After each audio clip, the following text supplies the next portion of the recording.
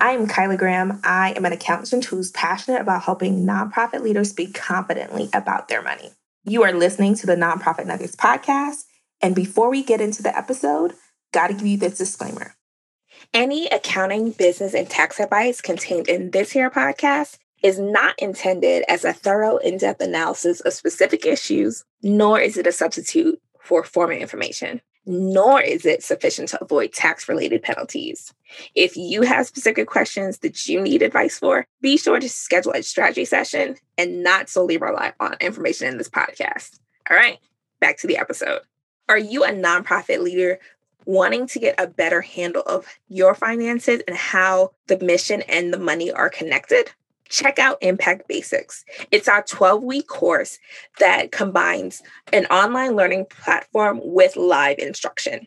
So you'll have your modules that you can go through at your own pace. And then there are office hours where you can bring any question from the modules or what's happening in the day-to-day for your organization that we can work through together.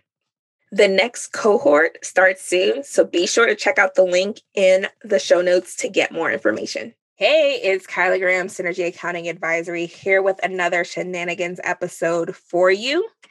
And it's a Nonprofit Nuggets podcast. So what are shenanigans? Shenanigans are cases of misappropriation, misreporting, mismanagement of funds that end up in the news.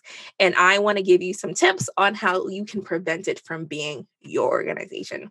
So this one comes from the San Francisco Bay Area. The title is Director of Monterey County Nonprofit Sentenced for Embezzlement. So this actually came out late 2020. This is a December case. And the organization, so this woman started Central Coast Kids and Families Organizations because they saw a need. They were like, hey, I want to help. And what ended up happening is they embezzled more than $700,000.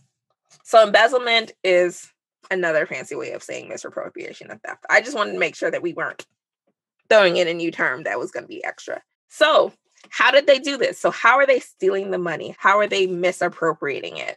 What they did was they did invoices and they had timesheets that overbilled their work. There was also money used for personal vehicles, for living the high life. How do you stop that? Board members, this one is for you. So this is a case of someone who established an organization. They are now the director. They become, it seems, an employee if they're doing timesheet. What could have stopped this person who's in this much control? The board.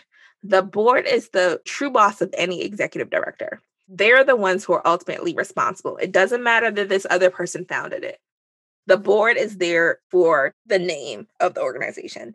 It's their name and reputation. So they need to be the ones to push back and say, hey, if you're going to be involved and you're going to have timesheets, we need to be doing performance evaluations. We need to think about, are these timesheets accurate? The timesheets can be really tricky because you don't really want your board involved in like checking timesheets.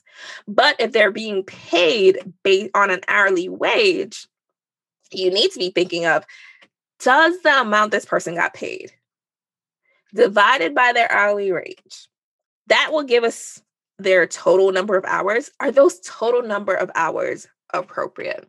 So it's a really good idea for your organization to have a compensation committee, or at least, yes, a compensation committee or someone who's a compensation chair who can really like spearhead those conversations. So you can say, this looks weird. This looks odd. Like, I don't need to test their timesheets. I just need to like do some quick math to be like, does this work? Does this even seem to be the right thing? So that's it for like the timesheet parts. They said 100 of invoices. So in that case, what I think of is the idea of a conflict of interest. So if as the president, she's invoicing the organization, what makes that okay?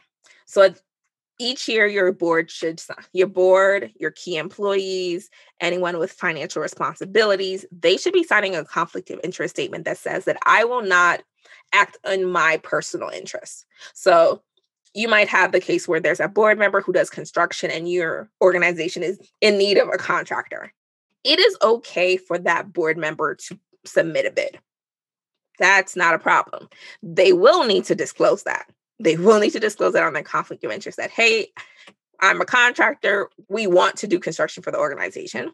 The other thing, they should not be voting on that contract. So they should not be in the room to talk about whether or not they will get the contract.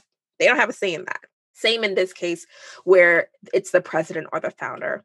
If they're having, hey, I want to invoice the organization for my work, they should not be in the room. The board member should say like, hey, are we comfortable with this? Would it be appropriate for this to happen? And then finally, the idea of who is the person who's going to give pushback. You want to make sure that you are hiring someone in the finance team who is going to have a strong personality.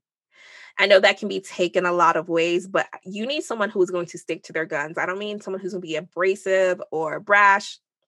It happens, but that's not you want someone who's going to stick up for what is right and is not going to be easily persuaded or intimidated by the person in leadership. So that is who you want to be your treasurer, especially if you're going to be working with the president in this way. So organizations, go back to the drawing board, see if you're at risk, see if there's anyone in your organization that you're uncomfortable having those tough conversations with. Because again, you don't want to put yourself in a position where you're like, we were too scared to say something, so we assumed it was okay. All right, please, goodbye, have a good day. Do not end up on the news for something like this. Thanks for tuning in to another episode of the Nonprofit Nuggets podcast.